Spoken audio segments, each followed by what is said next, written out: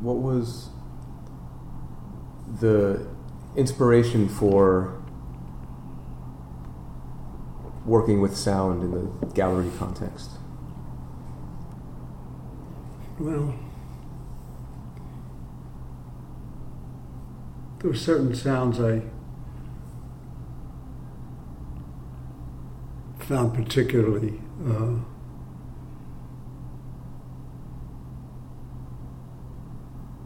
entrancing.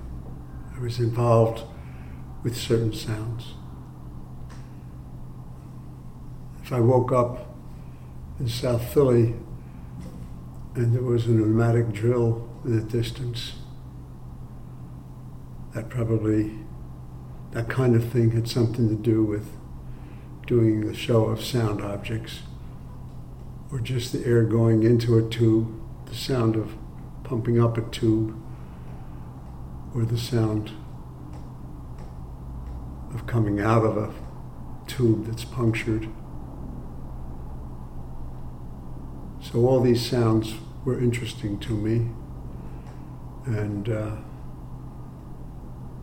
first show I did in New York was sound objects at the Dwan Gallery. You may know about that. I think there were 11 sounds, and then there was an environment. I lived on 8th Street between D and C, all the way over on the east side. If you knew New York, that was a poor neighborhood at that time. I was able to get enough space for very little money at a time when I didn't have a lot of money. And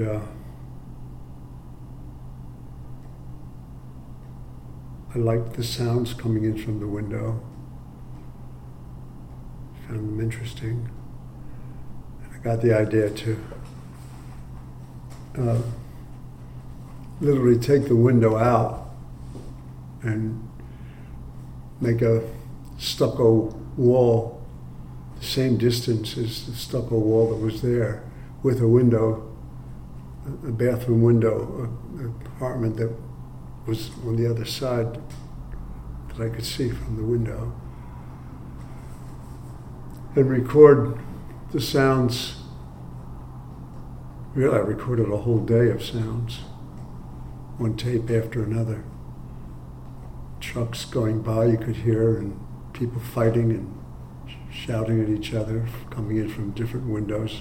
I was on the 8th floor, so there were 12 stories in the building, so there were windows from 12 kitchens and bathrooms, I guess.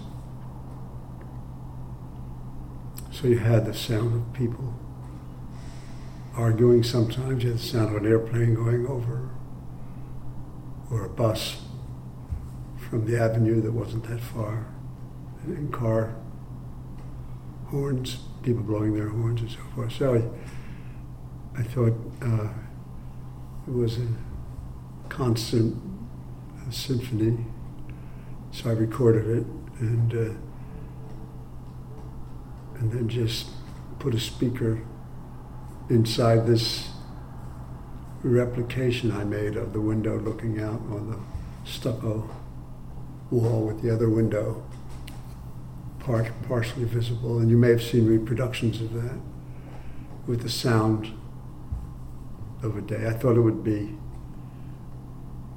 the thought occurred to me of how interesting it would be if we had a window from Shakespeare's time and the sounds coming in from that window. And I thought, well, in time this will be just as interesting as civilization changes and technology changes. So that was, and I liked the idea of a jackhammer digging up the street, and I put some of the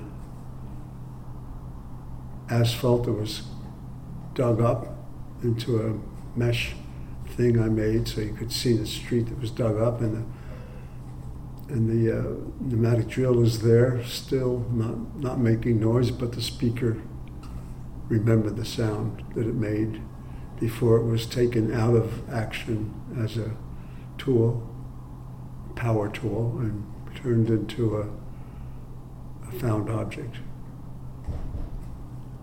And I don't think I or any other artist would have come up with an idea like that if it had not been the road that Duchamp and Man Ray had already opened for us with calling an object a work of art. So, and Duchamp was first, as we know. I was aware of his work, and it affected me. And Duchamp actually was at the Dwan Gallery show. Yeah, he correct? came. I met him when I had the sound objects in place, and he wanted to hear them, and they were played. And eventually I became very close to the daughter of Tini Duchamp. And we became close to Tini Duchamp. We stayed with Tini Duchamp. We stayed at her place in France. I believe it was France, Italy or France. I think it was France. So I met Duchamp, which was a very powerful experience for me, and then became close to his widow.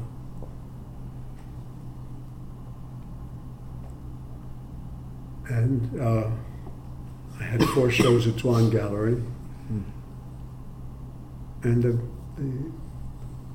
6 Sights was the title of the show. Are you familiar with some of these things? 6 Sights was paintings. The subject of each painting was the wall on which it hung. It was 10% or 15, I forget what, 10 or 15% reduction of the wall. So there were oil paintings that looked like the wall, like a smaller version of the wall that they hung on. So you saw the air vents at the top, or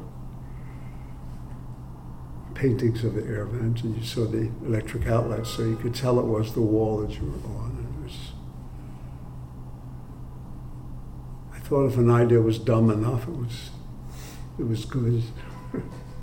But they're connected. The fact of showing a pneumatic drill in the street, the chunks of asphalt that are dug up, is related to showing the very wall on which the painting is hanging. I think they're very related, those two. I want to ask you about John Cage and in relation to your works with sound. That Virginia Dwan show with the sound works, that took place before you actually were acquaintances with John Cage? Virginia saw the work and had some of it at the gallery.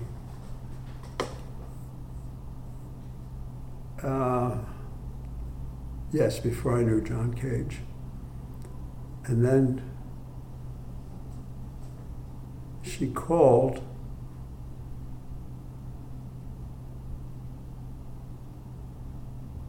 and said that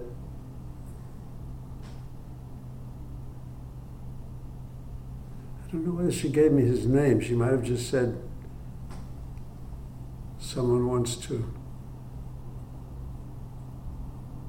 is interested in seeing your and hearing your sound objects. Because before the show, she told him about it, I guess. Trying to remember. So that was how you were. And she didn't say who. She just said.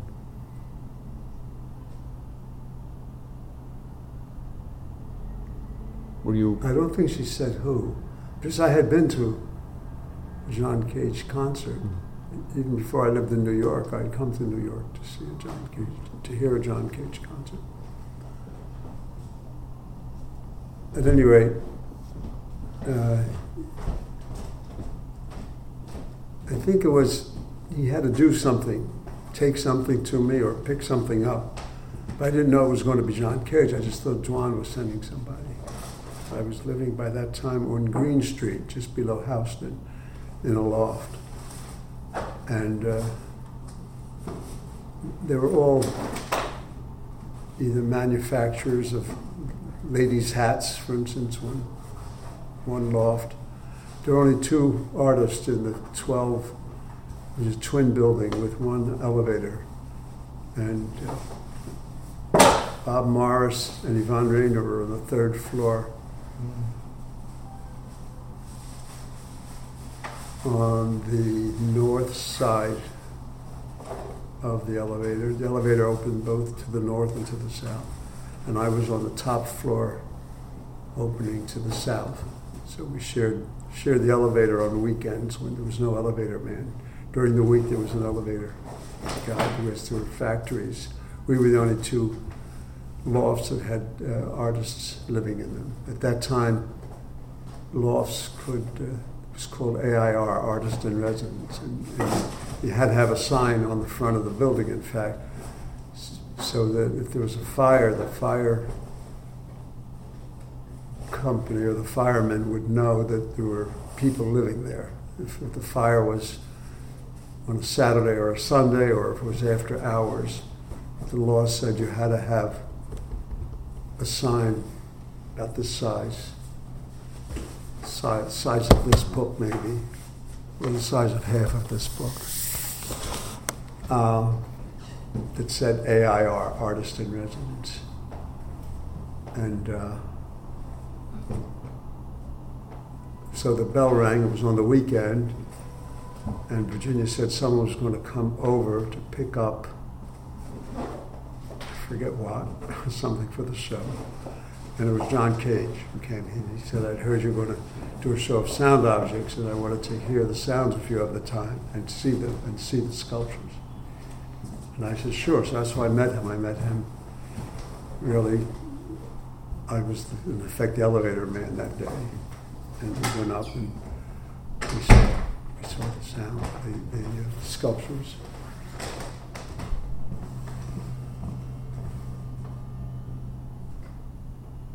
And I don't remember how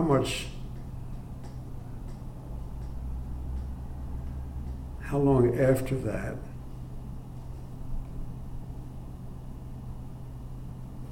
Anyway, a couple of years after, this will probably say when it was, a couple of years after that, I came up with the idea of a theater piece called You Are.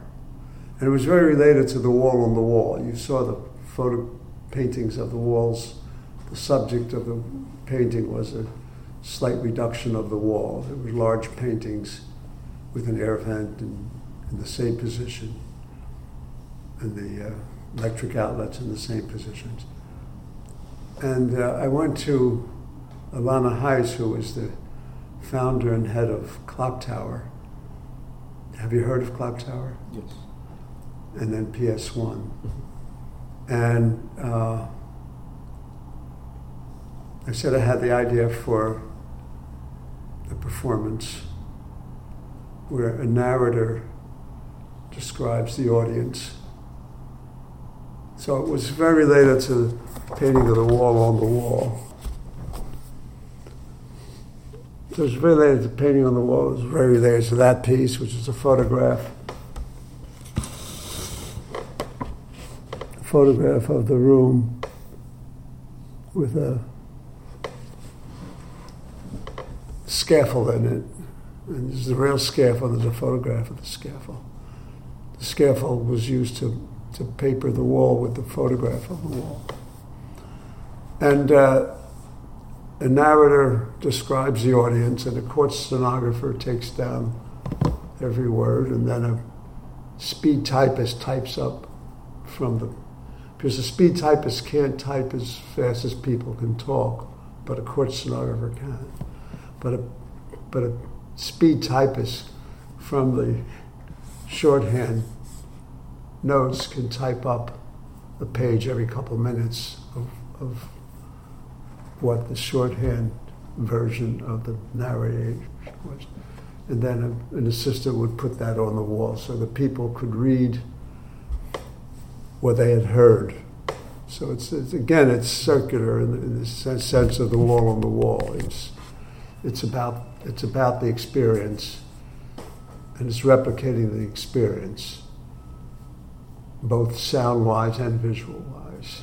This is doing it visual-wise, and the other way is doing it by a description of the visual, the description of the visual and the sound, the description of the whole situation. And then the thing went up, and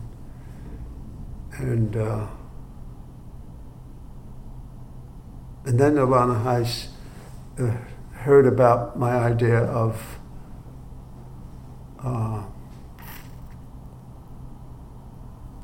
I did another exhibit there at PS1, which were photographs. They were very related to 6 sites. This is photographs of what a mirror would see if a mirror was there.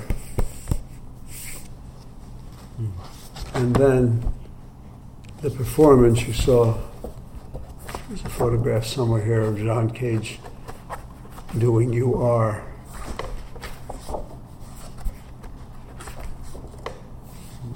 Yeah. So he's describing, and since it was Cage, I thought maybe describing the sounds would be interesting of the audience and of everything. And then Les Levine was the visual artist, I believe, on a different night, and he described the visual, what he was seeing, and that went up on the wall. Do you self-identify as a conceptual artist? I happen to think that all real artists are conceptual artists. I think Leonardo definitely was a conceptual artist. I think Hieronymus Bosch was I think it's the concept that's interesting. I think it's the concept, it is the content and the context. And for me, conceptual artist is a tautology.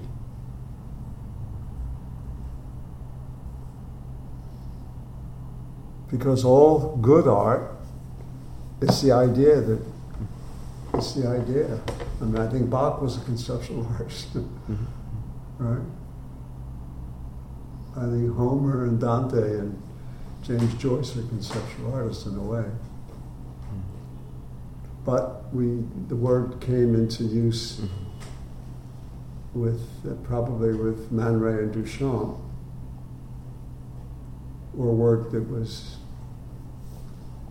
came from the license that people, artists, including myself, thought that they had given us. I don't think that.